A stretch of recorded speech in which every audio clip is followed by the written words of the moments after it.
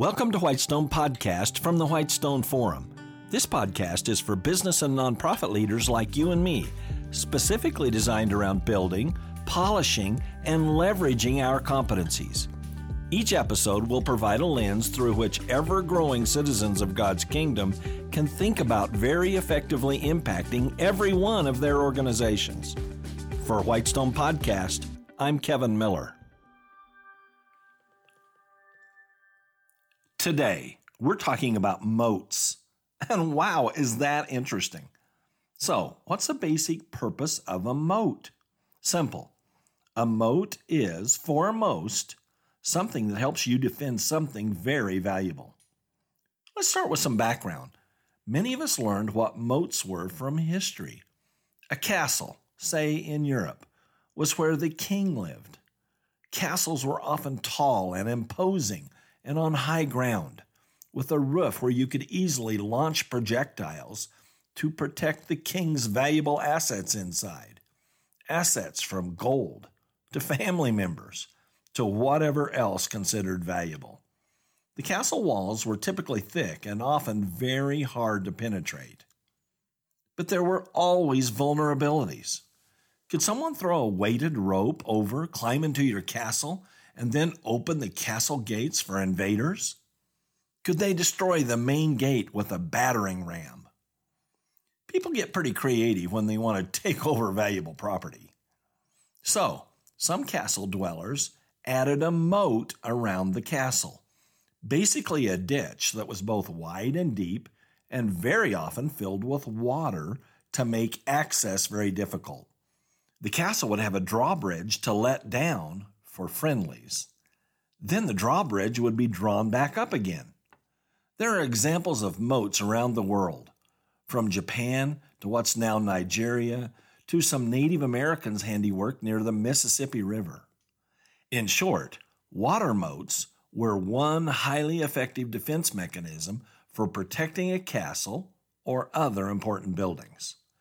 Frankly, from my perspective, the most effective mega moats so far in history were the Atlantic and Pacific Oceans, the moats inherently utilized by the United States in the 20th century world wars.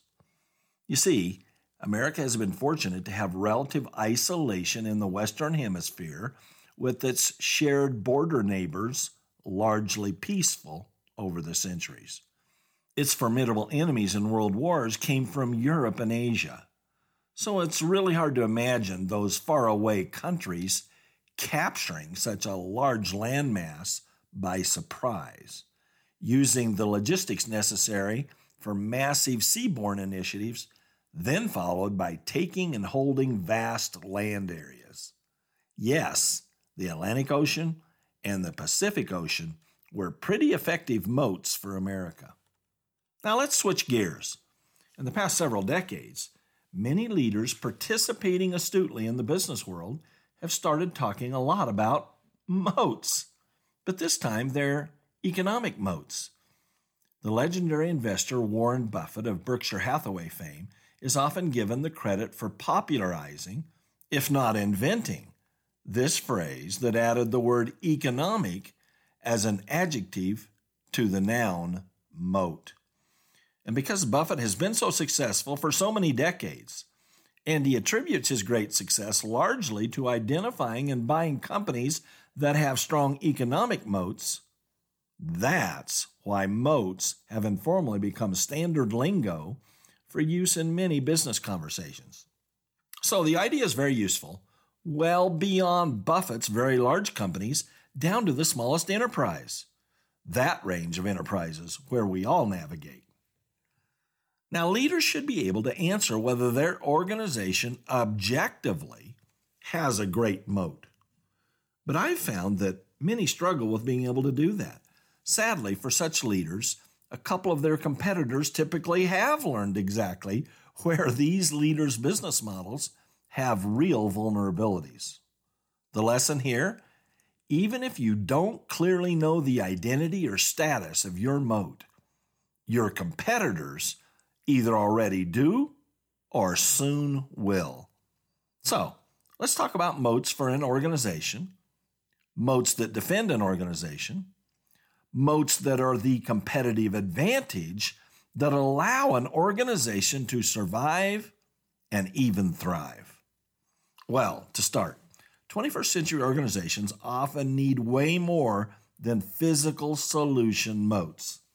Yes, there are enterprises that are very valuable because they control a large portion of availability for something physical that's very highly valued in consumer and commercial markets, like diamonds or rare earth metals.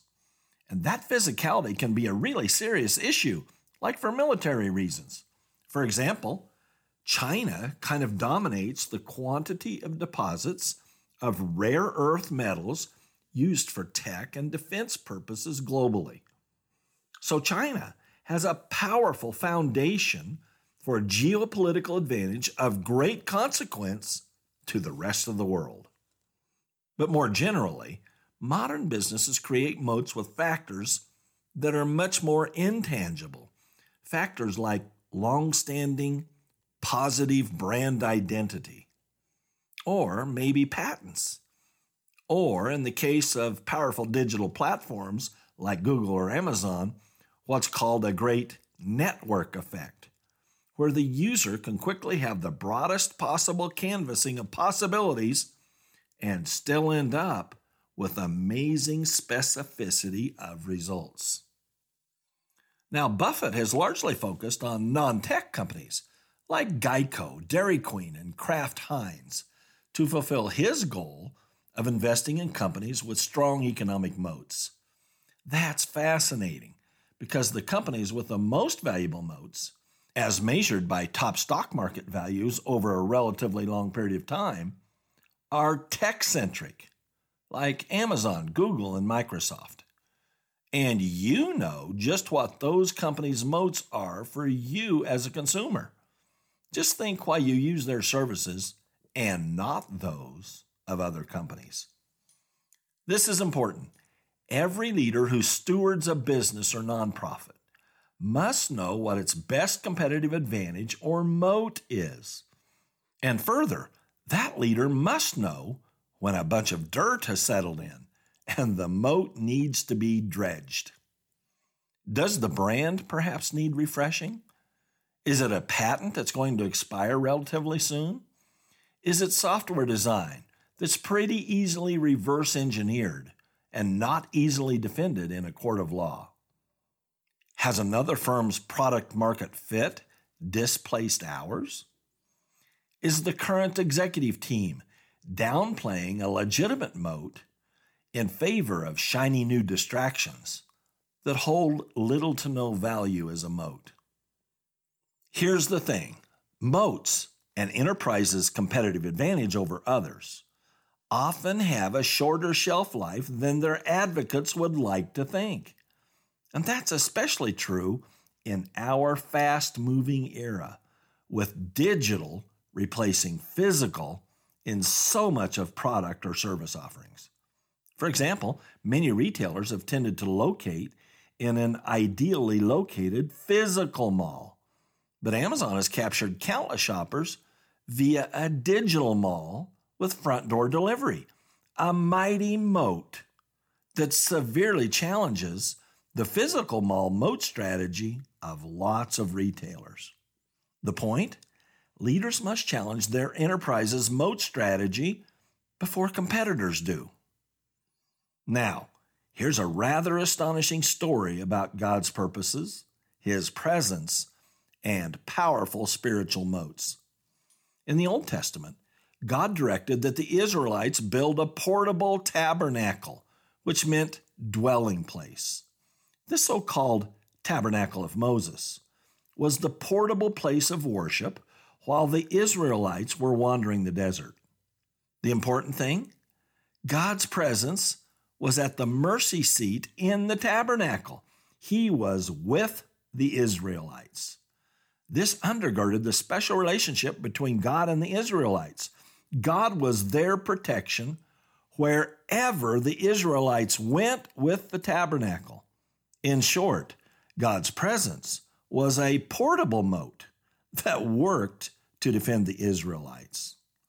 And God was clear. He never once asked for the building of a permanent building. 1 Chronicles 17, 5-6.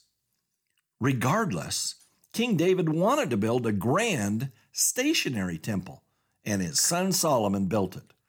And so it evolved that God's people utilized the temple in Jerusalem to worship him. But the Israelites transgressed a whole lot. And by the time of Daniel, God allowed Babylon to destroy the temple. And as we know, then God was still portably with Daniel his entire life without the temple. Quote, "Yet God does not dwell in houses made by hands." Unquote. That's Acts 7, verse 48. Soon, though, Ezra and Nehemiah led the rebuilding of the temple, known as the Second Temple, and it was central to Jewish life until Rome destroyed it in the year 70 CE. In the centuries that followed, Jews' response to the destruction of the Second Temple was to redouble their focus on the Torah, to try to perfectly keep the Mosaic Law. But for converted, Christ-following Jews, like Paul, and Gentile believers, the answer had already been established for several decades. By his grace, God indwells believers wherever they go. No temple building needed. It does not matter that the temple fell or if a church building is destroyed. Quote, "Do you not know that your body is a temple of the Holy Spirit within you, whom you have from God?" Unquote. That's 1 Corinthians 6:19. God's indwelling of each believer for power and witness is the most portable, dispersed moat ever. Amazon's moat is very effective because it delivers exactly where prospective customers want. Indeed, Amazon is not dependent on stationary, physical retail locations. Don't you find it amusingly ironic that Amazon is substantially mimicking God's outreach strategy? Believers, indwelt and empowered by God himself, not dependent on any stationary physical location, portably moving about around the world, touching lives each day in homes, neighborhoods, and workplaces. Ponder God himself dwelling in us, ever vigilant as our defender and advantage. Greater than castles, Buffett, and Amazon. What a perfectly stunning moat. Thank you for listening to Whitestone Podcast. Visit our website, whitestone.org, for more real-world equipping. There you'll find uncommon video teachings, application and action questions for this podcast episode, and more.